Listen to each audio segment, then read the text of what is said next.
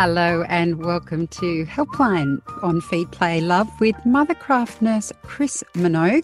She's here to answer all your questions, whether it's about babies not sleeping as much as you'd like them to, and most babies don't sleep as much as you'd like them to, or if it's toddler behaviour, sibling rivalry, all those things that can challenge us as parents. Chris is here to answer your questions, and you can ask those questions through a number of ways. If you're watching us live on Facebook now, just pop your question below in the comments, or we have a helpline group on Facebook that you can post your questions in. Just have a look for that. And also, if you're listening via the podcast, you can email us at helpline@theparentbrand.com.au. Hello, Chris Minogue. How are you? I'm really well, really well. Joining us again via Zoom. And yes, when are we going to get you back in the studio? Oh, well, I'm back to everything else. It's up to you. Well, it is. Well, I'm just not sure that we've got 1.5 metres distance in the studio. So we might have to hold off a bit longer. But let's get stuck in. We have quite a few questions here. This one comes from Jacqueline from our helpline group. She says, "Hi, Chris. How do you introduce cow's milk to a 1-year-old who doesn't drink out of a bottle?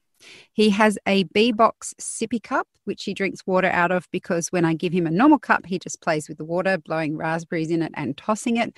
Also, how much water should a 1-year-old be drinking? I still breastfeed him in the morning, on waking and before his bedtime. Thanks." So the milk thing, I mean, lots of people, but I wouldn't be introducing it in a bottle. He's a 1-year-old. So I'd be introducing it in his B-box because that's what he's drinking his water out of. So maybe a different coloured one. And I'd just offer him about 50 mils in his B-box with his breakfast, lunch and dinner and let him take what he likes from it. And some kids don't take much. Other kids love it. Some like it warmed a little bit.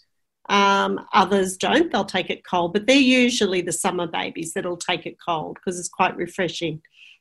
So just offering him a little bit with his meal should do the trick, and over time he'll increase it if he needs to increase it. So no real need to introduce a bottle.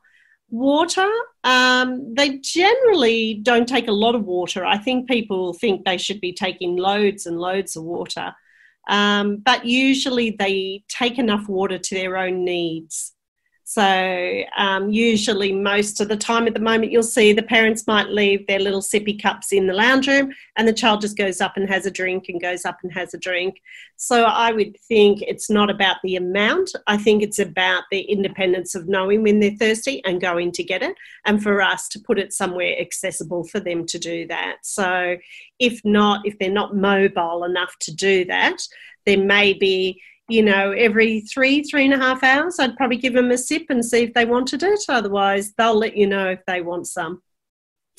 This next question comes from Jo Sloan. She says, "Hi, guys. My 6.5-month-old self-settles during the day, no problem, but struggles to do it at night and then wakes frequently and often needs to be picked back up. She has a pretty consistent routine within reason and gets 3 hours day sleep most days. Room is dark, warm, white noise, etc., and she eats well. Any ideas?" So we see this a lot where the babies will self-settle in the day to go to sleep, but it's the resettle that is the problem at night. So I'm assuming that she goes to sleep at around 7:30 as easily as she does in the day. And then it's the waking up and the frequency of the waking up. So it's about a resettle, not the to settle. So what we need to do in this window is work out what's happening for her when she does wake up. So do we go in there often to her? Do we feed her because she's awake? Do we give her the time to self-settle? And come up with a plan where we're consistent in what we're doing. So it's reasonable that a 6-month-old would have a feed overnight. So let's say we are trying to get her to go 6 hours before she had a feed. So between when she goes down and that 6-hour window to have a feed, then we're going to try and get her to self-settle. Now, the next things we need to look at is where is she sleeping? Is she still in the room with mum and dad? Maybe when they're coming in the room to go to bed, they're disturbing her sleep. So you can look at that aspects. You can look at warmth. So is she waking because she's too cold? Not common generally, but is she too cold? Or is she just waking and we're going to her too fast? So they're the things that we'd look around. So we tick off the bed one, we tick off the warmth one. The next thing is, are we just going and not giving her the chance to try and resettle? So leaving her for a couple of minutes, not long, but a couple of minutes to try and self-settle. And then what I would be doing is going in and helping her. So starting with some patting and getting her to calm by the patting. If that's not working, she's getting herself more worked up, a quick cuddle, back down and patting again. And making sure that you're talking to your partner about this and that you're both doing the same thing. Because often if the partner can go in the first instance, the baby doesn't expect that maybe the mum comes in and feeds. So it's about aligning it so that the method that you're using is consistent, and usually you'll see an improvement. All right. This one is an interesting one. I'm very curious as to your answer on this one. Okay. Belinda from Facebook Live says, how do you cope with a 4-year-old who talks constantly? And I mean constantly, all in caps. Okay. So talks at them constantly. Just doesn't take a breath. So I think it's about putting the regulations in to say, okay, we've had that conversation, we're moving on. Now, the easiest way to look at this is a bit like if she was going to preschool or daycare, they would have set times for talking, as in, somebody comes up to the child and has a chat while they're in play. Sometimes it's formal. We're reading a story. You can come up and talk now. And sometimes it's about giving their own space and creating the space that they can be on their own. So I think the hard thing is when they're talking constant, as a parent, you'd probably think, I need to talk back to them. But sometimes it's okay to say, actually, we're just going to have quiet time now. And it's about that. And I think it's a little bit about directing her play a little bit. So maybe she's just a bit lost and a bit bored and she's walking around and she wants someone to talk to. But actually, I think if you set her up for the day and say things like, we're going to make muffins at 10 o'clock for our morning tea. So you can go and play now. And then when you're making the muffins, you're really engaging her in that time that you're making the muffins. Okay, now it's going to be quiet time. Do you want to get some books to read? Mummy's going to read a book or chop up for dinner. So really directing it so it's not constant. Now, the really silly thing is that she's constantly talking to you at 4, and at 14 you will not be able to get her to say one word. So I suppose it's about finding that balance. But what I would do if it's just constant talking at you is I would direct what she's doing. So I'd really know. So we're going to go to the park later. When you're in the car, you can say, let's listen to this music for a little while so that you can get those little downtimes. So you can get a little bit of, mental calmness before she's back talking to you. And when you're with her, you really engage her so that, she's getting everything she needs at that point. But it doesn't surprise me that 4-year-olds talk constantly because they sort of do. They natter around all the time. And it's just, I think, finding a gentle way of just moving those sequences so you can have some downtime. This question comes from Alexandra from our Facebook Live. Hi, Alexandra. She says, how do I get my 5-year-old daughter to drink more? She suffers from chronic constipation. Okay, so if she's got chronic constipation, then hopefully you're under your GP and talking about this as well, because I think people think if they've got chronic constipation that it's all about fluid, but it's also about diet.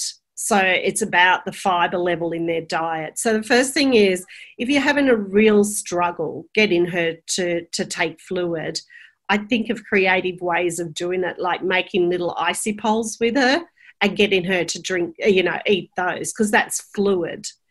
But in the end, it's probably just as much about her diet as it is about the fluid that she's taking. And maybe she's eating too much, just on the surface level. Maybe she's eating too much and we need to offer her fluid before she eats a meal. And also be quite conscious that I wasn't feeding her too frequently because she's just filling up on food and therefore she's not getting to the point where she'll drink the water. But that's very much on the surface. And if you have chronic constipation in a child, it will be sort of dealt with through a good GP or even a paediatric gastroenterologist, depending on how severe the problem is. But I'd be offering water before the meals. I'd only be giving her 3 meals so that if she got hungry in between, I'd offer the water first. And I'd be making some icy poles like out of, water, but you might put a little bit of cordial in it just to flavour it a little bit, or some fruit ones that she could get some fluid out of and get her participating in it, and that will give her extra fluid as well. This question, I have an added to that one, sorry. She's been on 10 different laxatives and things like prunes juice. It started at 3 months, seeing a GP and gastroenterologist. Yeah. Oh, that's tough, Alexandra. So you might even have to look at a dietitian as well and making sure, because that bowel isn't, it's sluggish is one word for it, but that's right. So offering the water beforehand is at least going to entice her into drinking before she eats. Yeah. Wow. All right. Well, good luck with that, Alexandra. It definitely sounds like a tough situation. This is a question from Chantel. She says, I have an almost 2-year-old who wakes up frequently and will only sleep after having a feed. Lately, he refuses to sleep unless he is on me and on the boob. Sorry, that just lost that question. All right. Look, let's just move on to Trina. She's on the Facebook Live. She says, hi, Chris. How late should I be letting my 2 years, 4-month-old go down for his nap? If he goes down too late, he seems to want to sleep way too late in the day. If he naps between 12 and 2, he's fine. But sometimes he won't go down until 12:30, 12:45. Then he seems to not want to get up until 3, and that's just too late. That's from Trina on Facebook Live. So I think when they get into this tricky stage where they sort of want some sleep, but it's too much sleep for them, I really regulate it. So did you say, Siobhan, that he was 2 and 4 months? Yes, exactly. 2 and 4 months. So I would probably put him down at 12:30 and get him up at 2 regardless of what he sleeps. And then he'll go down at 7:30. Or you can put him down at 1 and get him up at 2 and he'll go down at 7:30. So it's this funny little stage where he thinks he needs sleep, but if he has sleep, it affects his night going down. So the common area is 12:30 to 1, but the more important part is he's up by 2. Okay. Now let's go back to Chantel with the 2-year-old sleeping problem. I have an almost 2-year-old who wakes up frequently and will only sleep after having a feed. Lately, he refuses to sleep unless he's on me and on the boob. I'm so exhausted. I can't do the cry out method. I need something that won't be traumatic for us both. I think I'm starting to get depressed. Any advice would be most appreciated. So that's okay. So this is a really tough one because it's all about contact.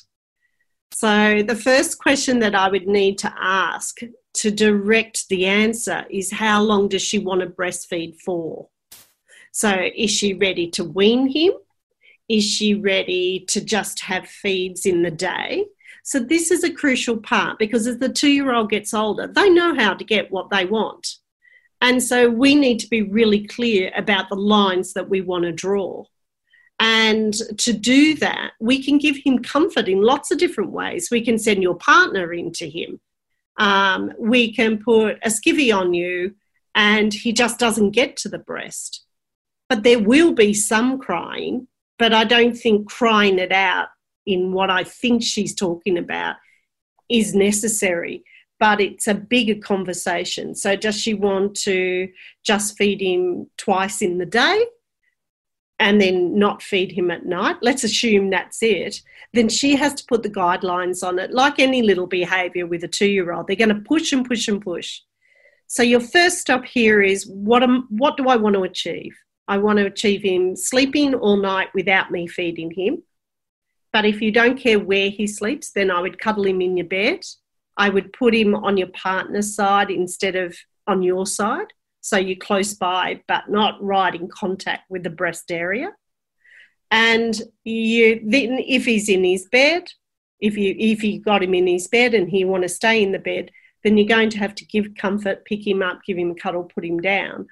But the no is the breast.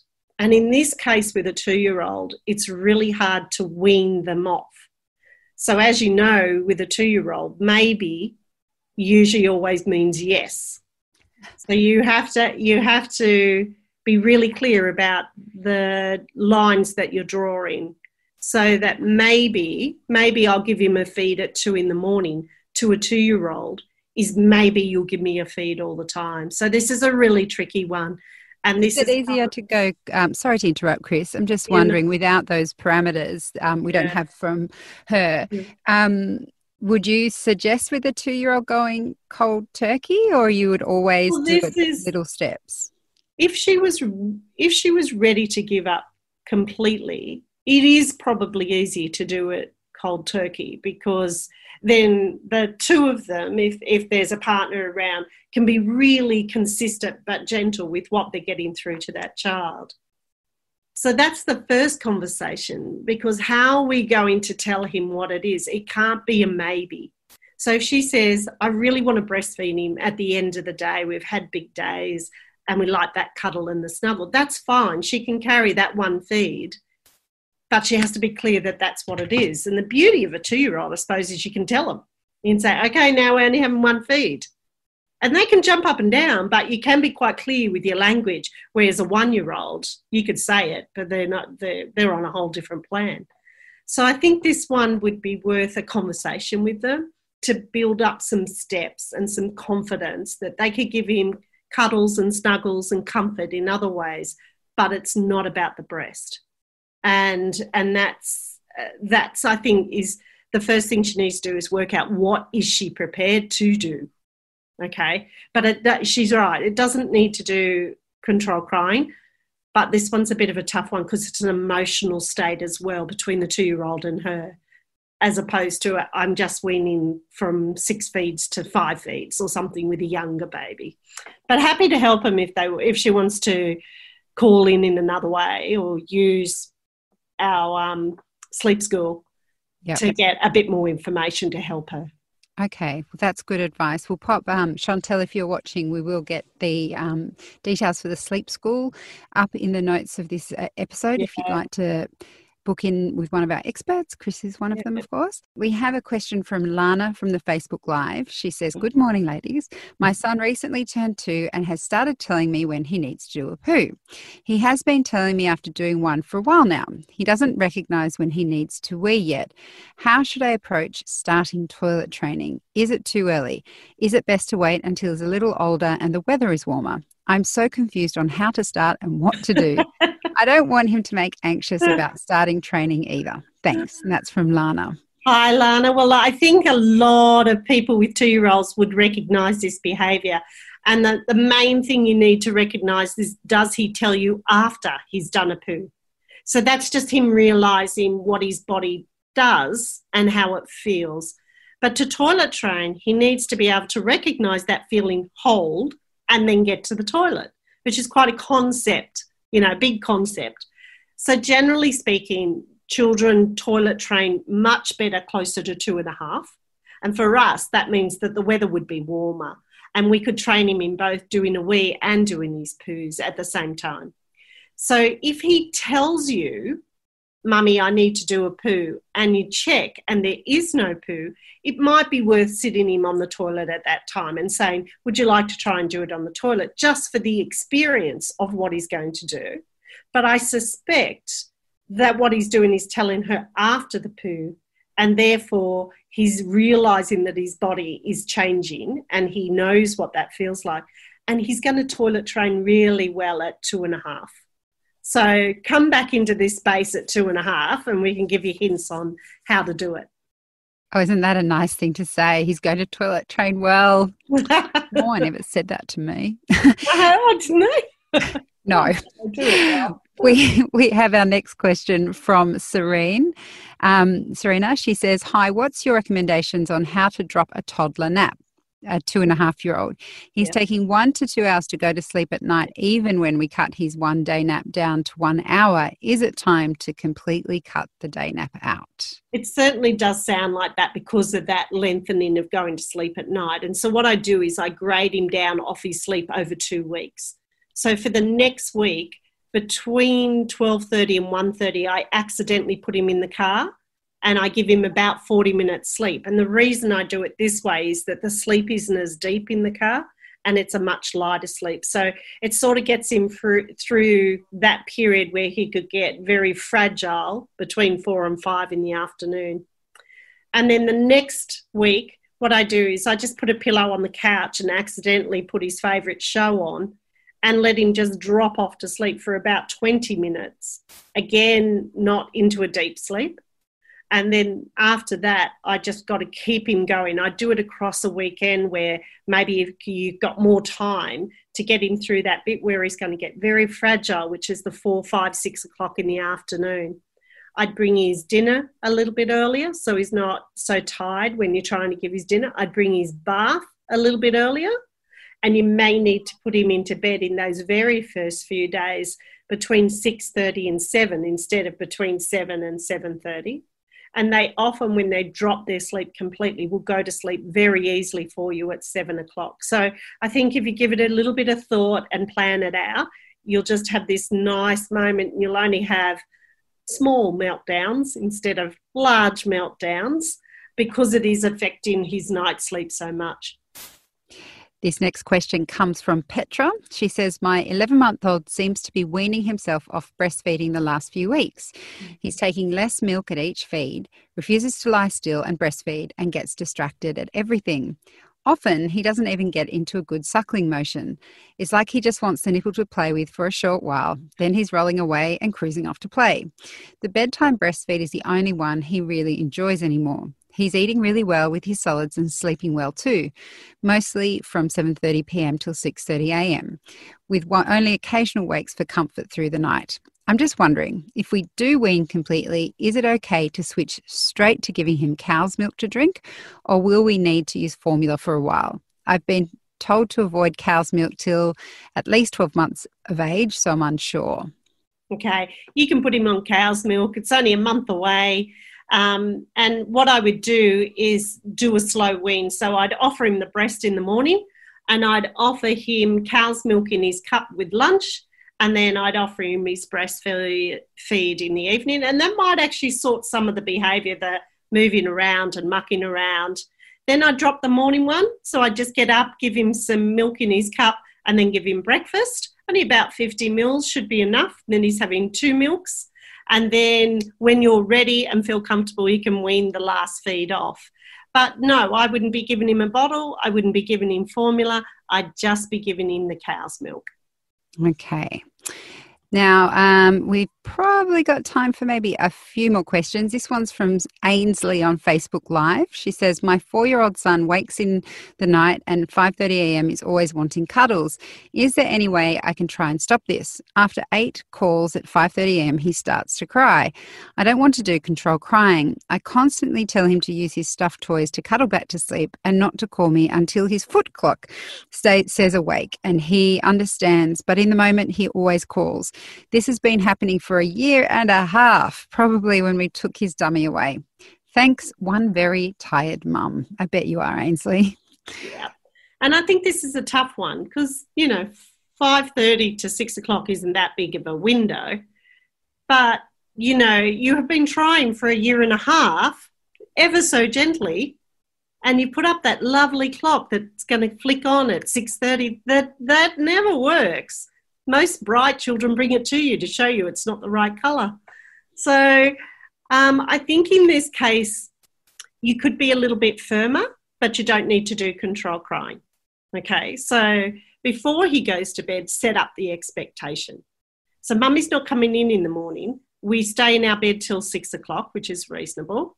If you call out, we are not coming to you. So whatever the expectation is that she wants to set for him, it doesn't have to be that. so that you can be consistent. So he calls out once, he calls out twice. On the third call out, one of you might get up, go to the door and say, it is time for sleep, roll over and go and put your head down.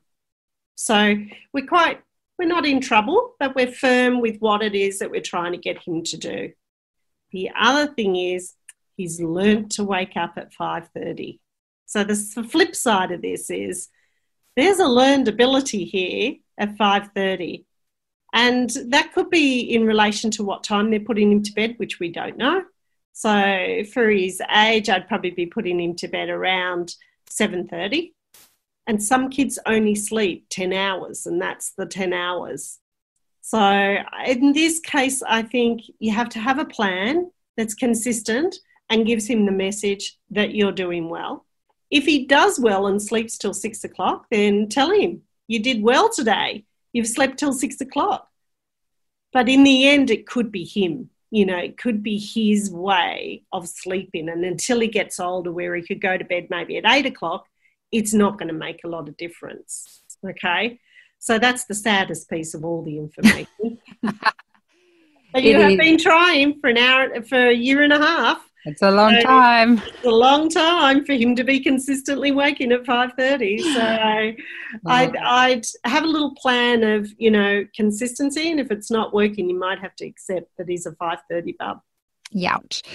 We've got a question here from Christine. She says, good morning, everyone. I have a 2-year-old who is very determined and somewhat stubborn. How do I find the right balance of setting boundaries but also give her enough autonomy to do and accomplish what she wants without squashing her determined personality? That's from our Facebook Live. Well, we could talk about 2-year-olds for a day and a half, but the whole thing about 2-year-olds is that they are self-centered. They're the center of their own world and they think they are the world. And we don't want to squash it. And I wouldn't even think that that would be a word that I would be using around a 2-year-old. But what we do have to do is regulate them. And there's two big things going on. Transitions are very difficult for them. So when we say, put your shoes on, we're going to the park, they need a good 15 minutes to work that out. So are we rushing them? That's the first thing. So you need to know what you're going to fight about. So what's worth it, what's not. So my common one is that I will be consistent with rules with social behaviours and family values, but I'm not going to care whether she's got the shoes on to go to the park. I'll just pack them in the bag and take them because it's not worth the argument. And she'll work it out when she gets to the door and it's cold, she'll work it out. And that allows her to have the experience, to think about the experience and make a decision. And I think the biggest thing or the biggest mistake with 2-year-olds is assuming they can do things quickly and they actually need what they call slow transitions. So we're going to the park, you'll soon have to put your shoes on. Mummy's going to get your shoes now so we can go to the park. Can Mummy help you put your shoes on because we're going to the park? So it's all this big conversation. But what we're doing is transitioning that child into the next thing. If we walk up to them while they're playing and we try and put their shoes on, they're going to have an argument about it. So it's those slow transitions and thinking about the things that are worth regulating for her. And for me, that's social behaviours and family values. Okay? Right. Otherwise, you've got to let it go sometimes. That's why I think that Frozen is the theme of parenting life. Let it go. Let it go. We've got time for one last question from Carolina. She says, my nearly 3-year-old just hates to share anything, including me. She throws a huge tantrum if her 4 and 6-year-old brothers touch her toys. She's not keen to play with them and share a game or a toy. She quite often snatches toys and doesn't seem to care if she makes the other kid cry. She even hates it when I cuddle her brothers. Is this sense of possessiveness normal? What can I do to teach her to share a bit more? That's from Carolina. I actually think the concept of sharing is very difficult when they're little. You know, she's got a big brother and a big sister or 2 big brothers and sisters, and they don't have to share some things. So she can't understand why she has to. So what I do in this case is realising that sharing is actually very difficult for them to do. And I don't think they get it completely until they're about 4 or 5. So why not give her a box of toys that are hers and she doesn't have to share them? That'd be the first thing. So if her friend's coming over, we say to her, are you willing to share these toys? No? Well, let's put them away in your room so we don't have to share those toys. Making sure that there's an area in the house where whatever's in that space is everybody's. Whether you're 4, 6, 2, doesn't matter. Everybody's in that. So if she's playing with her brother's train set that happens to be in that shared space, she's allowed to actually play with that. Somebody doesn't jump on her and say, no, that's not for you. So we're creating the personal space and we're creating the shared space within the house. And then if she can't share, then doing a little bit of time out, and once she's calmed down, we talk about the experience of sharing. So you had a turn at that book. Now Sarah needs a turn at that book. And when she's finished, you'll have another turn, and that turn-taking version. But they're really big concepts. You know, you could probably, with your kids at your age, you're still trying to work the sharing thing out. Oh, yes. So, you know, it's about putting the principles of sharing in there. There are things that you don't have to share. They're your personal things. There are the things that we as a family have that we all share. And then you've got to help her through how to share. So time and patience will get you through this bit. Yeah. And my daughter, who was the eldest, not the youngest, yeah, totally possessive of me. Still is. Yeah. Still is. It's the same. So when she's cuddling her 6-year-old, her 3-year-old does have to wait. So she needs to say, you'll have your cuddle after I cuddle, and then go straight to her and cuddle her. And she's just trying to navigate all that, and it's just taking a bit of time. But consistency will probably help, and maturity of the child will definitely help. So time and patience.